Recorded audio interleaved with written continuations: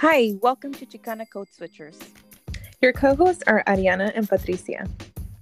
We are both Chicanas in our master's program. We're also scholar practitioners in student affairs.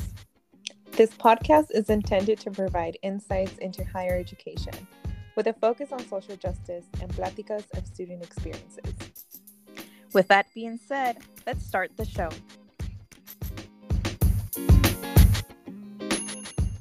Hi, everybody. Welcome to another episode of Chicana Code Switchers. I'm here with my co-host, Ariana. Hello, everyone. And my name is Patricia, and we're here in a new week. I went back to school this past week, so pretty excited for the new semester. Ariana, how is life going? Life is going well. I am still in the summer mode. Just finished with the student of color orientation. Started building new friendships, connecting with people, and getting ready for the new school year as an employee. That's good. I think for me this semester, it's been really exciting because since this is my second year being here in Fresno, I feel like I'm a lot more adjusted to the heat. I'm adjusted to I made new friendships, new people. So it's been really exciting to just hit the ground running as opposed to that whole shift of what is going on? How does the school function? Adjust to my job. So it's really nice. And for this episode, what we wanted to check in was our main topic for today is a lot more about the misconception of life after college. So Ariana, could you walk us through your experience and the topic? Yeah. I want to say that, graduating from Harvard was a great accomplishment, and I definitely sat with that experience for a good month, and then I started applying for jobs. I mean, I've been applying for jobs since February, and I think one of the things that we talked about was highlighting the experience of graduating from an Ivy League institution, what that journey is like, and the misconception that revolves around graduating from such institution. I know that my parents, when I got accepted, would hear from other people who had gone through a similar institution, were not first generation, or, other people who have been in graduate school, tell my parents that, Ariana is going to be set. She's going to be good. She's going to make a lot of money. Because I went to an institution. And that's something that for me, it kind of alleviated my parents' concerns about me taking a break from working to go to grad school, because they had that expectation that once I graduate, I'll be good. And to an extent, it is true that I can use, the Harvard name and the connections and networks that I've built. But I mean, I still have to do the work. I still have to apply. I still have to interview. I still have to go through all those processes that don't necessarily guarantee me a job, don't guarantee me a big salary, don't guarantee me, anything. It's just like going to undergrad. I think I was sharing with you that it's just going through the same steps of having gone to Sonoma State and applying for jobs and making the most out of that position to move, to continue moving forward. And that, that resonates with me now. And it's been a learning experience that, yes, to an extent, it's all about the connections, but it's all about who knows who and to what extent. And, it's been a learning process in itself, just applying and, getting the phone interview. I have no problem getting the phone interview. I have no problem, maybe being called in to get the second interview, but it's always that last interview that it's that always, it's make it or miss it. And it's been a lot of that lately. And part of it is I am not necessarily looking for a full-time position myself, or like a permanent position. I'm not looking for a big title, because my ultimate goal is to apply for PhD programs. And so there's that, like, how much do I want it, and how much is it like the institution, the organization, the place that I'm applying to, what are they looking for, and are they really about what they say they are about? You know, there's a lot of components that go into this. And so like sometimes we doubt ourselves, and I want to say that, like, I speak for myself, like that can be you know, triggering or traumatizing for some of us. And the reason I bring this up and that I was sharing it with you is because I wanted to like talk about what goes behind the scenes of having graduated from an Ivy League institution as a first generation from a low income background. And it's like, you know, you hope that you don't have to encounter some of the challenges that you face as an undergrad, but they still emerge. You're still, you know, first gen, you're still maybe low income, you still have like that experience, or that of having gone through the system, you know, not having everything figured out, and being the one to have to figure it out for yourself, because I still can't rely on my parents to tell me, to direct me, to guide me. I still have, you know, I have to, you know, rely on my connections. I still have to do the groundwork, because, you know, even though I went to an Ivy League institution, it is not what people think it is. Yeah. And I'm happy to share that experience, because I want to make sure that people know, like, it's not all that it seems. And especially, as you know, as I told you, I just finished the Student of Color orientation, and those are some of the topics, those are some of the themes, and those are some of the advice that not only myself, but like other students who have now become alumni are sharing with incoming cohort. It's like, the big H is bigger the further away you are from Cambridge, Boston, the East Coast. So those were some of the things that we were talking to them about, and like things that I put on hold for a whole, you know, year. And now I'm having to like, okay, right, that's right. Like, it's not that easy. It's not much easier than what it was before. Yeah, and it's also because you're at a whole different level of interview process. Mm-hmm. You know, like the farther you go within your career, the farther you go into your educational like degrees and stuff, like it's just the same. Like, you're starting back again to like step one in that other phase, or that other chapter that you have.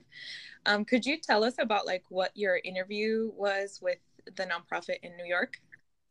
Yeah, so it was interesting because so I was interviewing for this nonprofit in New York City, that the only reason I applied was because I was under the impression, based on the job description, that it was going to be work that I could do remotely. So I'm not planning to move to New York. And the reason I applied and was because of that. But once I interviewed with them, they were very curious about why I pursued a master's in higher education and how I was planning to use that to help their nonprofit. Like, they were like, so why did you go into this to get this master's, and why higher ed? And like, they were just so stuck on the fact that it was higher ed and not like college. I want to say like the nonprofit was based around college graduates seeking employment, and they how would you say, like they were really proud of the fact that after 6 months or 3 months, most of their fellows gained employment with these big companies or big organizations that they had connections with. And they were just like, I just found it curious that they were so stuck on the fact that I got my degree in higher ed. And I'm like, in the end, it's still education. And in the end, I'm still going to do the job.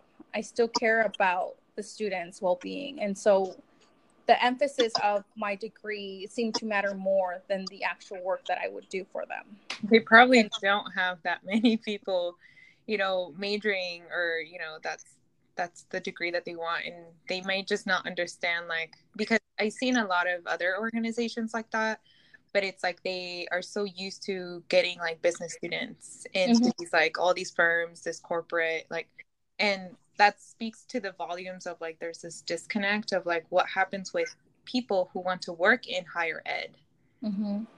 Where's that pipeline? Yeah, and I think, I mean, it's a 3-year startup.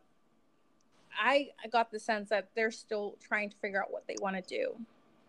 And that has happened. It's not like I haven't got, like I said, I've gotten the interviews, and I've even interviewed at the Harvard Business School, Harvard Chan School, you know, all these places, because I'm looking at assistant director positions within diversity work. But the interesting fact about that is, like, with the business school, one of the questions that they pose, even though I'm an employee at Harvard right now, I'm an internal candidate, you know, like that ups my chances, you would say. They were more concerned about whether or not I read the Wall Street Journal than my actual qualifications around diversity, around recruitment, around relating to the students. And I'm like, as a first generation student, when you're trying to find someone who will recruit other first gens, you're more worried about whether or not I read the Wall Street Journal. Like, do you really think that an MBA student is going to be doing this position, is going to be lowering their salary to do this role? No. And that was something that I did share with the president of the Harvard Latino Alumni Alliance, because she's the one that told me about the position and encouraged me to apply. And I'm like, this was my experience through the interview process. And she was like, they asked you that question. I told them not to ask that question. And I'm like, see, like, there's a disconnect right there to what you were saying, Patricia. Yeah, and there's the misconceptions of like the hiring process, like the way that I, you know, realize like the hiring process. I'm like, here's what I got from the description, here's what I got from the website, from the people and all these things. But then when you go into the interview, it's like a whole different direction. And you're like, I thought, you know, my version of what student affairs is and the way that I work is very much in first gen lens and feminist, you know, perspective, like all these other things. And I'm like, this is how we liberate our students. And then they come in and like, they're in a whole different universe. Yeah.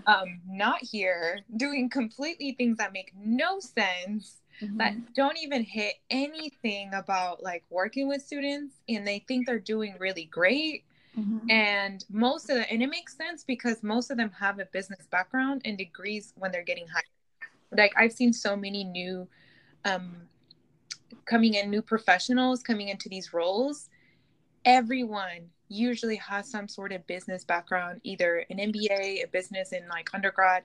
And personally, for me as a former business student, like I use that more for management than for like really taking in and internalizing capitalism and the way that they do like their performance stuff, because that doesn't make any sense. It doesn't. A lot of things don't make sense also in student affairs that I'm like, you know, trash that, you know, throw that, you know, I have this innate belief of like understanding how it would work for students because I am that student, but then that's not part of the performance, you know, things. That's not about their own definition about what student success is. That's not their metrics. That's not how they work and function. And they really don't like, there's like this whole, like, there's so many layers to like not only seasoned professionals, but new professionals coming in. And there's like completely different understandings of what we want to do. And then now there's like this conflict within the office of like the new people coming in that have no clue what to do.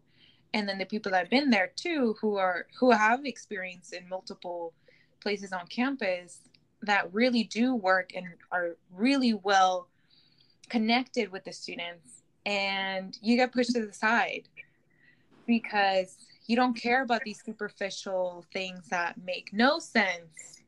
They all like se alaban a ellos mismos en vez de like really center the student. Like, and they say that they're student centered, and I'm like, you're not, because you wouldn't put you in the center of the conversation and the metrics.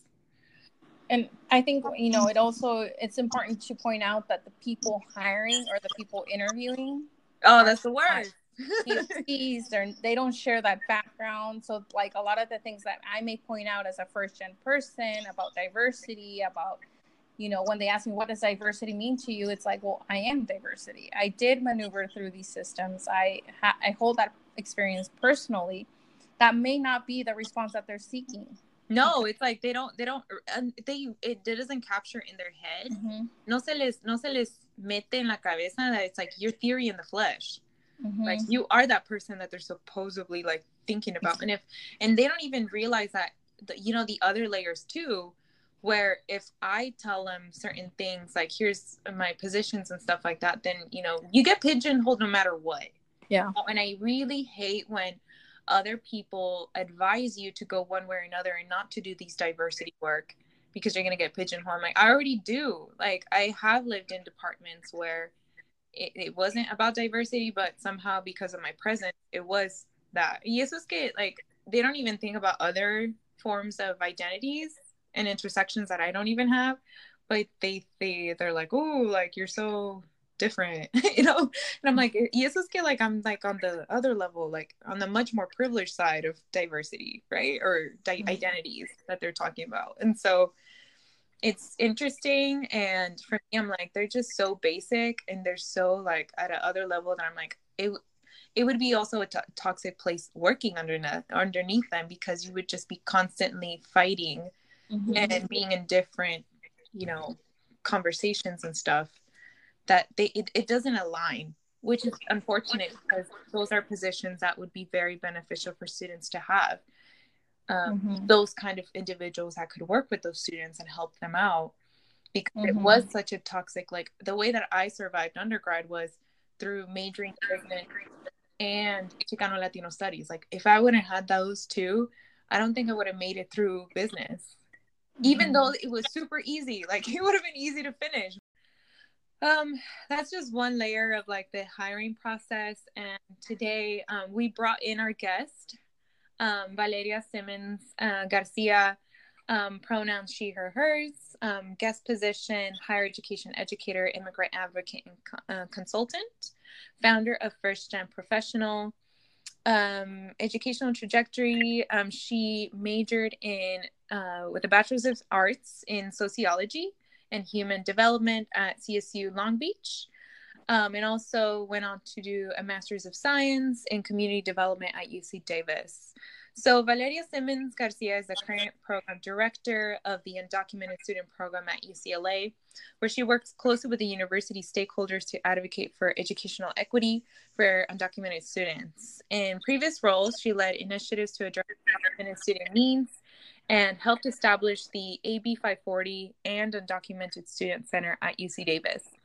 Valeria's professional career is influenced by her own experiences navigating life and education in the U.S. as an undocumented student. More recently, she founded First Gen Professionals, a network highlighting the unique experience of First Gen students turned professionals. Thank you so much for joining us. Valeria and I met through LinkedIn, and it was through that experience that I was like, Valeria sent me a message and I was like, hey, would you like to I've seen your work on Instagram and LinkedIn. Would you like to come and be a guest at Chicana Code Switchers? And so that's why we have Valeria. How are you doing? I'm doing well. Thank you so much for having me. And I just want to say that I've appreciated the conversation that you two just had about navigating the sort of complicated processes of the professional world, and also highlighting a lot of the work that employers need to do to better address the inequities that even professionals experience while trying to get some of those positions. So you have a platform called First Gen Professionals, and we wanted to have a discussion about what are some of the missing conversations you've seen, the trends through your platform that people have told you about that they wish they knew beforehand as they're transitioning from student to now a First Gen Professional. Yeah, that, I would say, first off, there's a lot of missing conversations on this particular topic. I think really this really stems from my personal experience, sort of trying to navigate, quote unquote, what professionalism even means. Being formally undocumented, I had DACA up until, my first 2 years of my professional world or professional career. And I didn't know, first of all, I never thought that I would be able to get the job that I had. But secondly, I didn't know how to navigate sort of the situations or microaggressions that you often discuss in class, right? So I think the missing conversations are definitely that, all of these theories and that we've used to explain students of color's experiences in higher ed, the microaggressions, the racism, the imposter syndrome, they're not being translated to what it's like in the workplace. It's almost like those conversations stop there. And so I remember, like, I loved school. I love being in a classroom where we can, talk about these microaggressions and like call it out and kind of find sort of that community with folks and who understood. But what happens when you're in the workplace and now your salary and your benefits are dependent on it? Can you respond the way that you normally would, or do you have to be more tactful? And so for me, there's, I've been trying to look at some of the theories that, again, I've used to sort of validate my experience as a student, to now try to validate them as a professional, because they're all missing. There are some folks who are doing a little bit of work on this, but, from navigating, again, like sort of the isms that happen in the workplace to what does it mean to quote unquote make it and now have degrees. And for some, individuals, it's, now being able to take care of their family members, but also that's stressful. It's, now being able to kind of take on more responsibility. So there's, I think, from every facet, from like the workplace in itself to familial to relationship to straddling, like, social classes, they're all missing. And I think folks are having those conversations with each other, but we're not having them at the national level that we should be. Mm-hmm. Yeah, and they're very informal conversations that we have, like behind, like with chisme sessions with our friends and everything. But there's no and nothing really prepares you until the moment that you're going out and like interviewing, right? And people don't give you those hidden secrets or hidden tips of, how long it actually takes. Like, I had a career development, like an academic, like a career counselor come into our class for my master's program, and basically told us, here's the lay of the land in terms of the job search process. And here's, like, it takes like 6 months for you to get a job. So definitely plan ahead. Like, even before that, like, a lot of people, and especially my experience, like meeting with students, a lot of them are looking for jobs right after they graduate. I'm like, that is really late. And it, depending on what your field is, your field may be hiring at a specific peaks, and there's times, like most of the times, like in higher ed spaces, like their hiring process in the spring semester starting already, and you either start in the summer or in August, Mm-hmm. and if you don't know that, like, you just missed a whole application cycle. Yeah, and I think it's very privileged to like even think like, oh, it's going to be 6 months before you find a job. It's like, well, for low income students, the students that were, prepping, or we have these first gen programs for, that may not be a reality, and that may not be something that they can wait for. And so I think there's still, in the education sector in higher ed, there's still like a lack of cultural competency when we think about, or when we talk about how do we best support students. And so what I see is that, we now have first gen programs, which I think are incredible. We have first gen centers. They weren't around when I was in school, and that wasn't very long ago. But what I've seen is that those centers are like focused on, making sure students know some of these hidden curriculums, know how they do, how to navigate, the different offices, making sure they feel integrated, and making sure they graduate. So then what I see, and maybe I can only speak to a few departments that I followed, it's, but what happens then? Right? Yeah, let's get you informed, let's get you integrated, let's make sure you have a community. But we also need to start focusing on, let's make sure you're successful beyond this degree. And so I think for me, that became very apparent too, as, you know, in my work, I work with undocumented individuals, those with DACA, some without DACA. And so having to have real conversations about how to support them and how to, you know, ensure that they're aware of some of the opportunities available to them. But the reality is, I have some of my students that have been out of school for a year plus and still can't find a job. And they graduated from UCLA, right? But where are those conversations to kind of normalize that, or conversations to impede that from happening? So for you know, the student who graduated from, you know, UCLA being the first, you know, the top university right now, to feel like they're now not worthy of it, or to feel the imposter syndrome. I had actually someone call me, one of my former students, saying, I can't find a job. Like, now I'm really feeling like UCLA just let me in for diversity purposes, questioning their whole, you know, experience, or why they even got it to the university. And I'm like, that's not right. And it's not fair. And this is where, you know, again, the conversations to validate, to empower us, to remind us, just like being a student was new and we were, you know, trying to navigate that, this whole other piece of going into the workplace is new. And we're also like learning to navigate those pieces. Yeah. And to speak with the experience of, like, because all three of us have worked at some capacity at a center for serving undocumented students. What I've seen currently is the experience of, like, whole dreamer narrative. And it's so, this is a really, like, for me, a very, like, touchy-feely thing, because I'm like, this is, the dream is very limited, and it only happens when you're in academia as a student. And then the dream becomes a nightmare again, you know, after you graduate and you become to realize you prepare the students to feel this special, this, like, oh, look at you do this and this and that. And place blame on your parents for bringing you here, like, for you, like, pity, and like, oh, look, you're not that kind of immigrant, you know. And then after you graduate, like, what is the reality? They're not prepared for the microaggressions within, and the questioning that happens after.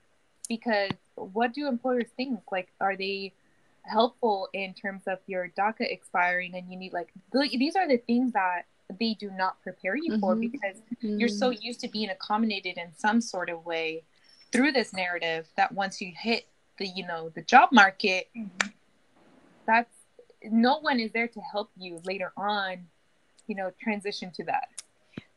Yeah, I see that. And, you know, it's, you know, there's, I think even in that sort of the undocumented professionals, their conversations are missing so much, because I see it, and I witness it, I think, in my work constantly, where I would say even the folks who serve, you know, positions as undocumented student service coordinators, who they themselves have DACA, are not themselves getting support. So it's kind of happening both on the student level, but it's also happening on the professional level, where I don't think, and maybe I haven't been exposed to it, but I have not seen anyone come out saying, like, should DACA be terminated? I'm still supporting my DACA professional who's been doing this work, right? And it's unfortunate, because the work is personal, the work is professional, the work is, there's a lot of labor and love that goes into it. But then how does it make an employer, you know, feel when you're like, I don't know if my university, I don't know if my department has my back if the expiration happens, or if DACA is terminated. And again, I think in higher ed, and the conversations are, let's get these students to graduate. Let's get them out. Let's support them while they're here. Let's get them to graduation. Let's keep those numbers up, right? To show that we have a certain percentage of students graduating within a certain time. But what happens then? Yeah, and the misconception of the lack of support of the staff. And how I mentioned to you both before, I'm like, I'm not undocumented, but as an immigrant, like, who's going to end up, like, if all the coordinators who are undocumented themselves or formerly undocumented are gone because they're not supported in that capacity, what's going to happen to the students and the lack of that representation being on that campus, where they for the first time they see someone who is an undocumented professional who is quote unquote making it, but if they're not really supported financially through their budgets of their own centers, they're not supported with their staff that is needed, and they're not supported in terms of the professional development that they need too, because they're not sending us to conferences. I don't know who else is. Let me know, because that would be amazing, because I want to go to conferences and professionally develop my own peer mentors and my own like staff, like, and give them those opportunities of like, I would wish more undocumented individuals saw themselves as working in higher ed. But the reality is very limited. And currently, like, we had a discussion about in 2016, all these centers are opening up, but I've had discussions with different coordinators and directors where so many badass people have left because, I mean, a variety of different reasons, but then you have like the so mediocre people in there, like screwing a very vulnerable population in a specific way and not supporting them. And there, I will say, there's a platform. I don't know if you follow them on social media. It's an individual named Shadet who started this, and her platform is like Undocumented Professionals. And what she's doing is also highlighting sort of the folks that are in these positions. And I think it's really powerful. I like I mentioned, I'm not like undocumented right now. I'm sort of transitioning statuses. So I think I want to make sure that I don't, that the platform for undocumented professionals is with folks who are experiencing, you know, the, that situation now.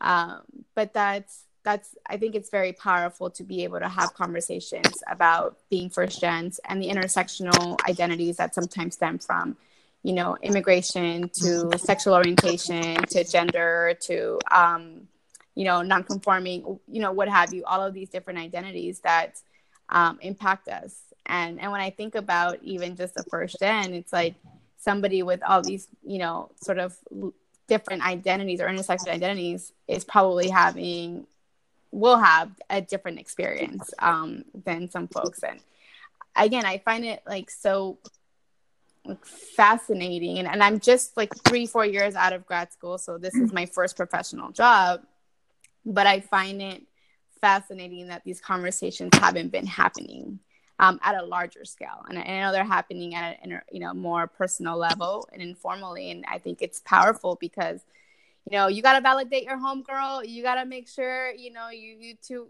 you know, she's good and she's supported. I love that. And, you know, that's important. But the folks that need to be listening to these conversations are those employers, are those, you know, who are asking questions like, do you read the Wall Street Journal? That's not relevant to the work, right? Who may themselves not identify as first gen.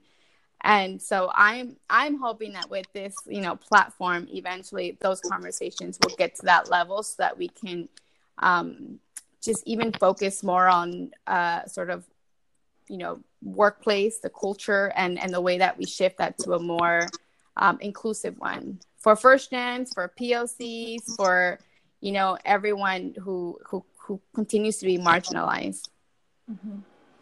Yeah, and I want to say that I can definitely relate to all of that you just said, because in addition to being first gen, like being undocumented adds that additional layer, not only when we were students, but also as professionals, because like I even wonder now that I'm going through the interview process for like these, you know, assistant director positions for undocumented resource centers. Do I want to disclose I'm a DACA recipient? Do I want to disclose that I have this temporary workers permit that will expire in 2 years or maybe sooner if, you know, the Supreme Court decides to eliminate it completely? Like, I mean, obviously if they do offer me the position and I do, you know, accept, the HR needs to know. So they do eventually find out.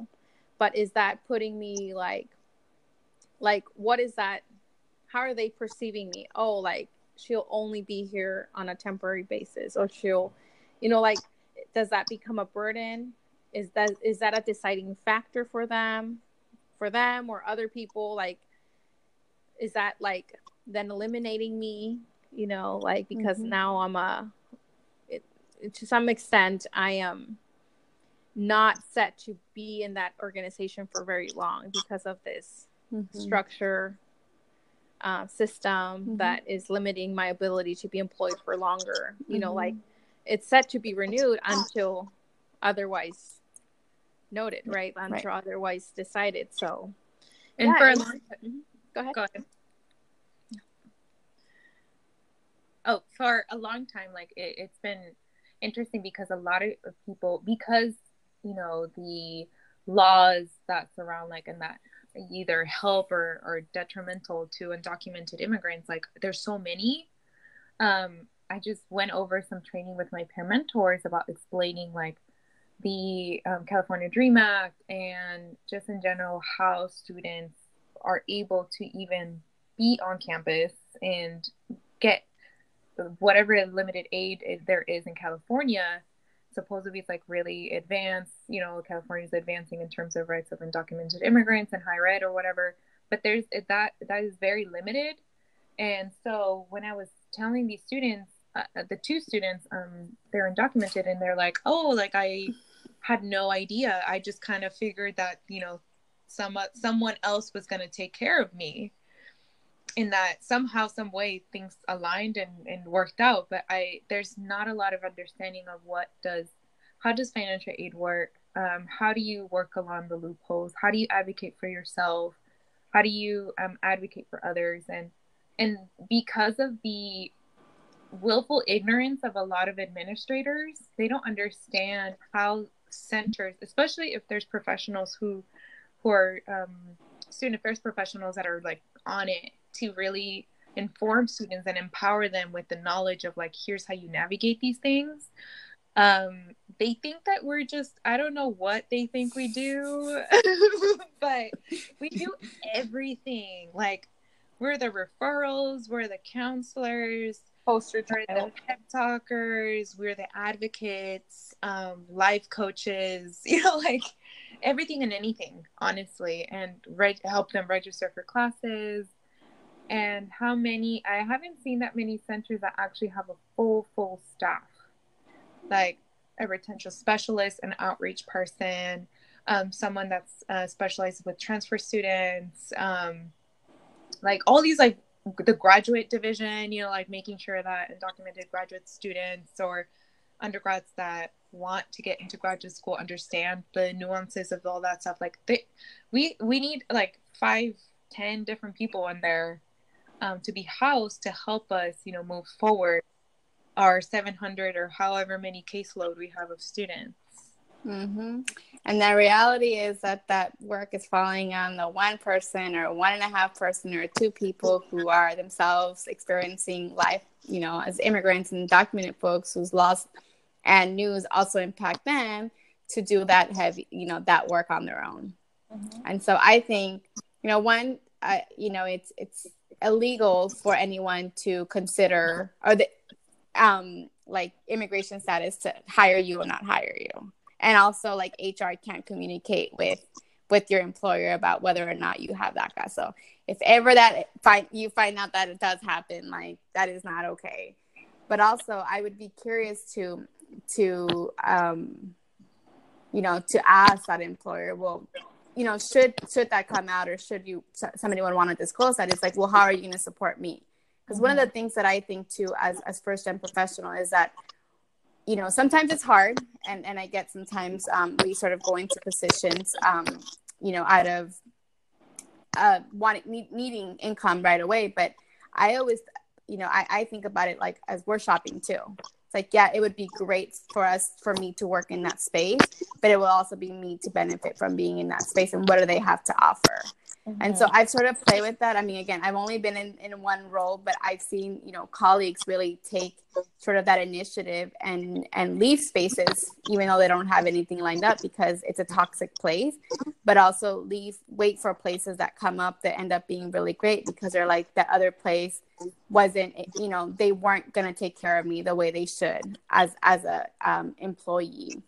And so those are things that I think about a lot too, as I think about my career. It's like, I want to believe, and again, situations may happen where I would need, employment and need income, but I want to believe that I am at a place where I'm like, they don't deserve me and I'm not going to take that job. But again, it's hard and it's a very privileged thing. But I do think I would love to have more conversations with people about worthiness and worthiness of what, our asset base, what we bring to these spaces and how we can maximize that to be in spaces that really deserve us and deserve me, I should say. I'm speaking for myself. Yeah. But no. I completely agree that sometimes because we are in a space of need, we allow things to happen. We think that they may be the only employers for us, or like we won't be hired by other people. Like I want to say that for myself, based on my experience, we may devalue ourselves, right? And think that that's it. Like we can't go anywhere else, or we're like relying too much on one employer to give us that opportunity, but it's not true. And so sometimes we do have to be, even if we're not coming from a privileged position, we do have to take a stance. And if we're in a toxic space, we do not have to endure that. Yeah. Mm-hmm. And being able to work along with, I think if anything has served me as an asset is like the power of organizing with people around you, and being able to strategize ways that you can support each other. And then you can provide like whatever capacity you do have at work, like create those networks where they do help those students, in that aspect at least. There's so many ways where my own supervisor has collaborated across different departments where it's created different opportunities and opportunities for other people to understand what are the challenges that undocumented individuals have to face and how we need to shift a lot of the things that we have provided and created through DACA to allow that space for DACA or not DACA, like that students do have an opportunity to professionally develop, because I come across so many different students that do not have any idea what to do professionally because they had no like prior experience or exposure to what professional careers are in that field. I mean, and it was hard because I was like working like with that student like to the ground, like, well, in one sense, I mean, not only is there a lack of confidence, there's no like self-worth, there's a really hard, the student was very submissive, and so it's not very affirm like not very assertive, and like, oh, I want this, I want that. It was like very much like, well, you can tell me whatever. And I was like, no, like it's not up to me to tell you, what you want, like what do you like? And so it's working around with the students to that level where we have students that in that position where they get pushed out of higher ed, and it's like, well, it's not worth it because you don't even know how to choose.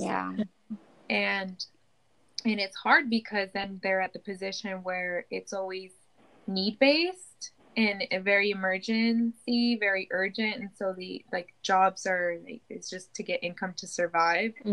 But, I told them, I'm like, well, in some cases you do need to get some internship or some volunteer experience, but, higher ed needs to do a better job of creating volunteer experiences that come with a stipend at the end, and so, there is opportunities that I've seen opening up, but we need to provide more undocumented trainings for people that come with not only understanding why individuals are undocumented, but much more surface level, beyond surface level understanding, but very nuanced, where I'm like, here's the kind of cases that we deal with. And I mean, last week alone, I had 2 different students who had experienced xenophobia in the classroom.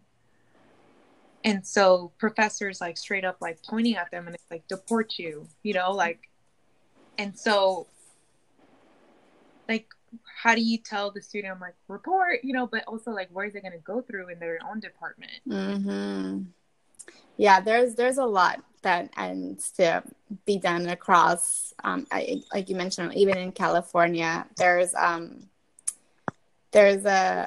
current research that came out like a year and a half ago from UCI, and they were sort of UCI professors and students looking at how the UC system was, you know, student experiences in the UC systems, given that all of us at this point have a coordinator or have, you know, 2 staff and an attorney, right? Where it sounds, I mean, I'm not, you know, I will say we do have, but there more needs to be allocated. And what they were saying is that in different spaces in the academic, in the financial aid office, in the career center, they were being, you know, referred to the undocumented student program. And I'm like, well, I'm not an academic, you know, professional, but I will do my best. But individuals, even in different departments, are not, in some cases, taking the initiative to learn more, to create more, again, relevant, you know, practices or inclusive practices, and they're just kind of channeled to students. So it's, yep. And what happens is students stop going to other spaces for resources because they're like, well, they have nothing for me, and continue to come to us. And I think, you know, you mentioned earlier, we are sort of, in one role, we play so many different sort of, you know, hats and different types of support to students, but it's not fair to students for them to be, I call it shuffled, for them to be shuffled from one place to another to try to get a resource. But I would say, you know, this work has been ongoing for a very long time. I would say since the mid 80s, and yeah, we've made some progress. At least, you know, my experience sort of navigating higher ed in early 2008 is a little bit different, and actually a lot different now with the political climate. But we still have a long ways. And when we think about graduating, again, students, undocumented students, the continued conversation is what happens after. We can't just say like we achieved them to get a degree from UCLA and that's it. It's what comes next. And I think I'm very passionate about that. You know, my experience, but also all the students that I do end up meeting who I continue to stay in touch with. It's, you know, I need to do a better job at making sure that I'm infusing professional development and I'm having authentic and conversations with students about like my own experiences and other folks' experiences about professionalism. But, you know, again, if we're not having these, our students end up graduating and then they end up questioning themselves and experiencing imposter syndrome for not being able to get a job within 2 weeks of, you know, graduating. And that's a challenge. That's a big challenge, especially because we see more and more first-gen students, more undocumented students going into higher ed. And, you know, we need to do more work, as well as supporting those who are first-gen professionals doing this, you know, work already, making sure that they have opportunities to advance in their careers, are professionally developed, and feel like they are supported. Yeah, and then not have a sense that they have to, how we mentioned, like code switch so much to the point that it's like, you know, like you're exhausted and you have to. I mean, there's plenty of different spaces where I've been where, you know, first-gen professionals are not allowed to actually give their authentic experience because the department itself, they don't want you to say what really is happening and they want to silence you. And so that also, you know, plays a role of like, this is why a lot of these conversations don't happen. Yeah. Because there's like retaliation, there's violence happening all the way around. I think one of my recommendations is like to find a network of people that you can trust and connect with, and be like, I have like, again, my homegirls, like I work in a space with like badass women of color, and like whenever something happens, it's like, you got time for a walk? And I'm like, oh, okay. And even just being able to go and talk through things, or having a space to vent, because I think that's important, can change for some people that provide a little bit of reprieve from sort of, it's a hard. Yeah, and I mean, I think social media and media platforms in general serve such an important role, because that's why you can have these conversations to some extent and to expose it. And I feel like in general, I just have a sense of energy that some, shit's about to hit the fan, with a lot of us coming out and be like, screw this, because it's not just one of us, it's like multiple of us, and we're just going to get tired of it. And, white mediocrity is not going to win, and thrive in this new stage. Like, it's just not, because a lot more have access to this information. Unfortunately, because of how media works, I mean, there's a bunch of censoring that's happening even within like the media platforms. And, like the agenda, like the white supremacist agenda is being pushed. And you're like, just the fact that we are able to even have, a podcast like this to connect with individuals is like our own form of resistance and our own form of like, like, absolutely. And that's valuable, right? Because people find experiences are validated. My thought is, you can't be marginalizing the staff who are continuing to oppress the staff who do the work that you hire them to do to support the students that look like them. It's just kind of, it's really, so I think eventually, I will say, even me though, I will say eventually I will share out my full experiences, but it is a little bit, what I share on the platform. It's a little bit, it's massaged, because I don't know who's fully reading it. I don't, I know folks know that I'm affiliated with certain departments, and, to some degree, I'm like, I need a job right now. And I love the work that I do, and I love the students that I serve. And so that's why, earlier I said sometimes you can, and sometimes you're like, okay, I'll wait off a little bit. But it's, I'm gonna marinate this idea that I have of like, how am I going to showcase this experience actually happened to me and be able to share out, because in general, like I read this article that said like, how can a diversity, equity work and social justice happen in a happy place like higher ed? Everyone just wants you to be happy. Everyone just wants you to just come in with a smile on your face and pretend that nothing happened. What happened? Not complain, not being angry. Like, I had just like an instance this week where everyone's just like, no, like, we don't need to talk about it. We already know what white supremacy is or whiteness. I'm like, clearly you don't, because if you understood, then that's why we should like really talk about it. Because why do I keep getting students who experience these things? Like, if you only knew, what happens at these centers. I agree.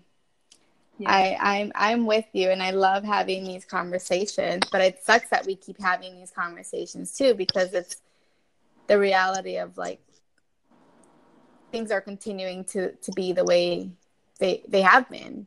Yeah, and the conversations only happen with the people in the same circle. It goes only so much and so far, where it's like, okay, this venting is great, but it's still not a solution. Because everybody else like keeps brushing you off as like it's not really a real thing, and it's unfortunate. And then the amount of privilege, right? So I mean, and this is why we have social media in some ways, for only ourselves.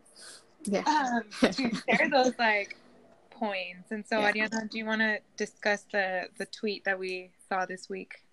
Yeah, I think this week we posted the meme that said that, quote, my main point about dressing to women of color is that as long as my male white counterparts can show up in chancletas, a hoodie, and cargo shorts, without anyone blinking an eye or judging his ability to do his job.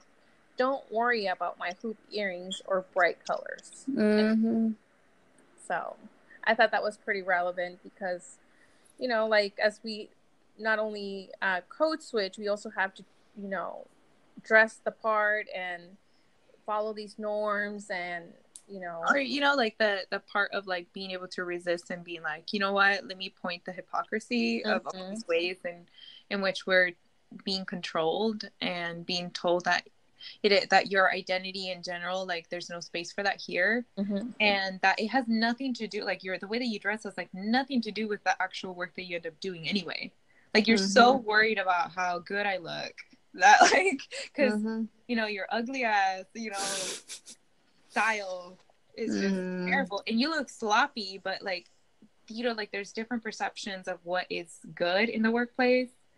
That in general, like I just get so annoyed about just like the white nonsense every single day in the professional work, that things that are, again, super, why are they so like worried about aesthetics when they look so like crusty, you know, like the hypocrisy comes back again, you know, where the idea, I'm like, what, you want me to wear your ugly ass cargo pants, you know, like, is that what you want me to wear? Because I could say the same thing to you, you know, like, what is going on?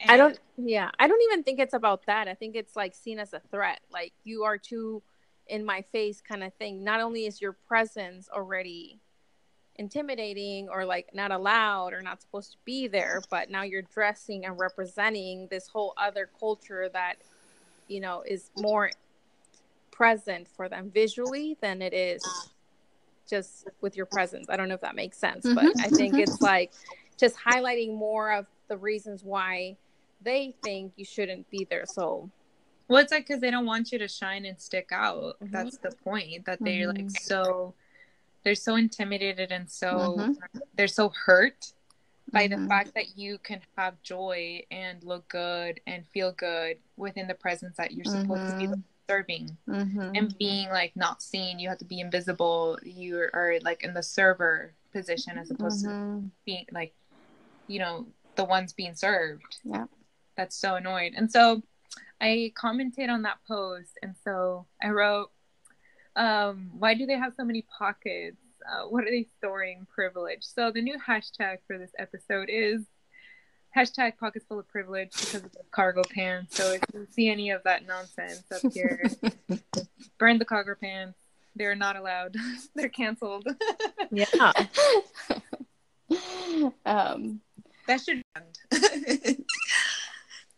Yeah, and I think that it does inspire, I will say, students or individuals that we work with when we do bring some of ourselves into the workplace. And I've heard it before and I've seen it, and, you know, students, at least I'm very intentional. It's hard because sometimes I fall into that, like, I was talking to one of my colleagues about this situation. We were going to have a meeting with someone pretty high, and normally our department tends to be a little bit more informal, casual, but after the meeting, we realized everyone had dressed up, right?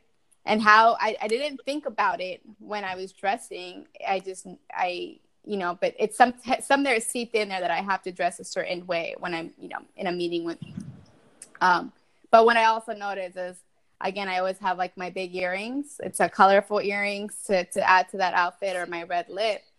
But even in knowing that's not, you know, the way that, at least for me back 10 years ago, we were being told to dress professionally, has changed, or at least, you know, I want to bring in my own style and I want to keep my authenticity. Sometimes I was reflecting on that. I was like, sometimes it seeps in there that this is what professionalism, quote unquote, looks like. So that was a fascinating kind of, again, a lot of my colleagues talk about this and we understand this, but yet somehow we all sort of fell into that when we had this meeting. And so it made me realize that I still have some deconstructing to do and some, you know, kind of processing to do on the day-to-day. when I can say I didn't really think about it, but I'm like, it's in there. It's seeped in there somehow or some way. Mm-hmm. And conditioned to have to feel that, to not feel those microaggressions, because it's also like a sense of like preservation. Yeah. Where for me, I'm like, you know what? I'm not gonna correct that person for mispronouncing my name. Like or I'm not feeling like microaggressed today. So maybe I should follow the rules in some sense. Yeah. But you still preserve some sort of you in one way or another, right? Yeah. No, and I will say people take notice though when again, people are watching, and sometimes you're empowering someone on the side, and I think that's powerful. I've heard somebody say this quote to me. It was like, when you share your story or when you do something, you can and sometimes do liberate others to be like, oh shit, like that is my story too. I can talk about that. Or oh shit, like she wore those hoop earrings. I'm gonna bust out my hoop earrings too. And so there is a balance, and I agree with you. The self-preservation is really important, and that's another key thing that I comes out with like first-gen professionals, particularly engaging in work that impacts marginalized communities, where they themselves are part of marginalized communities. And I've seen colleagues and friends just go through like burnout and give so much of themselves, and I think it's valuable and it's beautiful, but also how are we taking care of each other? And so that's a whole nother piece of like, what does self-preservation look like? How do we validate that it's okay? Like, you don't have to go through all your emails to get today, or it's okay, take that mental health day, or it's okay, whatever it is that you want to do, because it becomes hard when you are, again, when why you do the work you do, and why you need to be there, and what it means to folks to show up for them.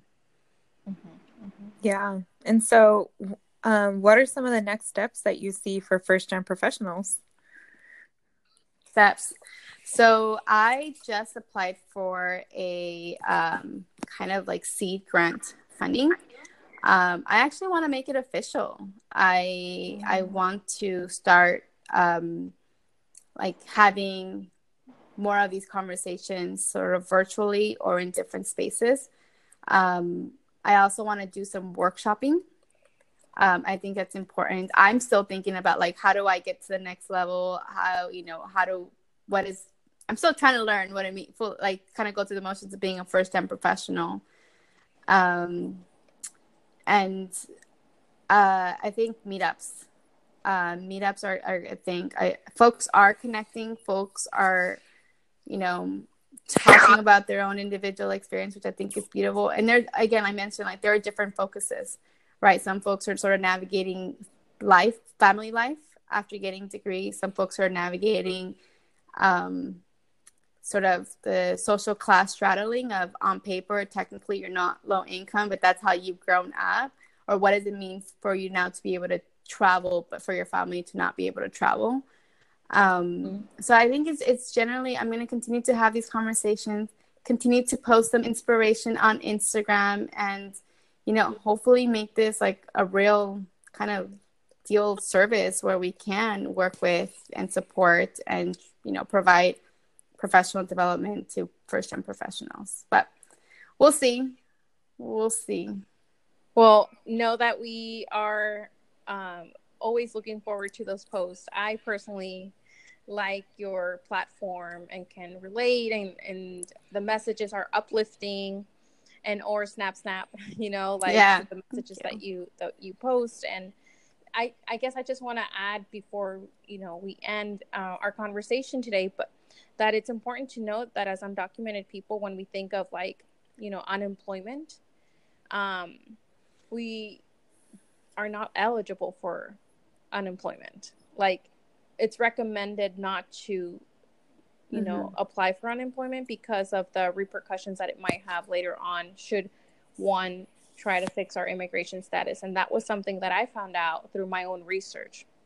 Like people are like, oh, you should apply to, especially with this current president, that is making it more difficult for immigrants to apply for social services, and unemployment being like you're relying on the government to support you, that can later on have repercussions that may affect the people's ability to fix their immigration status, unfortunately. So this is just like something that I learned that I want to share because, as people, as the what is it called? The economic, as we think of like the recession, as there's conversations around that, this might be something that people will want to look into. And unfortunately, from what I've researched, it's not an option for undocumented immigrants. Yeah. Thank you for sharing that. Yeah. Yeah, and so we want to close off with some announcements. So, Ariana, could you tell us about the graduate school application webinar? Yes. We will be having the deadline for the graduate school application webinar tomorrow. So anyone who's interested in learning about the application process, tips from us as we navigated ourselves, and other questions that you may have, please register to our webinar. We have the link posted on our Instagram, and you're welcome to join us. We will be deciding dates soon, so please fill out the application with the preferred dates. So the pre-registration is on August 25th by midnight, but individuals could still register. We do have the 2 dates coming up for the webinar that we're going to post, and it's going to be in September. You do have to fill out the registration. That way we have your email, because we're going to send out the invite through email. Also, the graduate school application webinars, we're going to have a specific writing prompt webinar series. So it's just going to be talking about the writing components. So we wrote writing prompts because there's so many different versions of writing that you need to send in to some of these applications. So we want to break down exactly what those writing prompts may be, and just to prepare you through, the process, and just break it down, demystify certain things. And we will have a one of my friends who is an English lecturer coming in to who specializes in all this writing stuff to have this talk, and it will take place in October. So definitely look out for those registration. Refer to your friends or anyone who's thinking about doing graduate school. What we would wish to happen, and the intention of these different kinds of webinars, is to just expose individuals through the intro version of what graduate school is, and to hopefully those 2 components. It's sometimes the writing prompts that is the biggest, hurdle for individuals to put together. Aside from the GRE, if the GRE is another exam that you have to do. Some programs don't have the GRE, and so we'll discuss all of the nitty-gritty stuff soon. And so the other part of our, I wanted to showcase, this is really exciting. So based on our conversation, so I wanted to give a resource out to our listeners. Is our POC business shout out is this app called Liberate Meditation. And it's both available on Apple and Android. And this article is from the Black Enterprise. I'm going to read off. So it's Julio Rivera found a deep-seated need to connect to the wellness space. As an Afro-Latino, he found a practice that worked for him at New York Insight Meditation Center. When that was taken away due to the intensive schedule, he felt extremely isolated, which caused a sudden onset of anxiety that he wasn't unsure how to cope with. After a through search, he discovered there wasn't a platform out there to specifically meet his needs. Rivera took his knowledge and background as a software engineer and created Liberate Meditation. It's a meditation app for people of color built to provide empowerment and support. The site states that it's dedicated to empowering Black, Indigenous, and people of color communities on their journey to find inner peace. Folks can sign up for free to access from instructors of color on their path through guided meditations and talk. We want to help empower people, not only to meditate, to show them that there's something you can do about your suffering, said Rivera in a statement. We can help each other get free and be liberated. The platform showcases content that is specific to the Black community. Topics range from dealing with microaggressions to cultivating loving kindness for difficult people. There are specific chats from unique authors like Jan Willis, who hosts Dharma Talks, addressing the intersection of Buddhism and racism. Users can select the timeframes for their practices that range from 5 to 20 minutes. They are then asked to rate their experience through the platform. We continuously see how touched people are, said Rivera. A few people have mentioned in their ratings that they cried during their meditation and were able to release pent-up emotions. To me, that makes all the challenges and sacrifices that came up with building a business worth it. I want folks of color all over the world to know that they are not alone. So this is a really great resource because from a conversation that I had from a friend was that meditation or therapy or things like may not be very helpful in terms of having those discussions about what happens with racism and microaggressions or the actual realities that Black, Indigenous, people of color have to deal with. So check those things out. Hopefully some individuals, find it helpful, download it, use it. I already used it and it's amazing. So hopefully this is something that helps. Yes, self-care is important. And as we conclude, we want to thank you, Valeria, for joining us today, for all the wisdom, the insight, and sharing a little bit about how your platform was created. We hope this is not the only time that you join us. And so with that, I will close out and provide you all with our email, chicanacodeswitchers@gmail.com. As Patricia shared, we are happy to share POC business, conferences, events, shout outs, and listener letters. You can also record a listener message on Anchor app, and that way we can include it on your recorded message in our future episodes. So please follow us on Instagram at Chicana Code Switchers and on Twitter, X Code Switchers. And if you want to support this podcast, you can Venmo or Cash App us at Chicana Code Switchers and or become a Patreon contributor. Thank you all for tuning in to this week's episode, and until next time. Thank you, Valeria. Of course, thank you. Bye.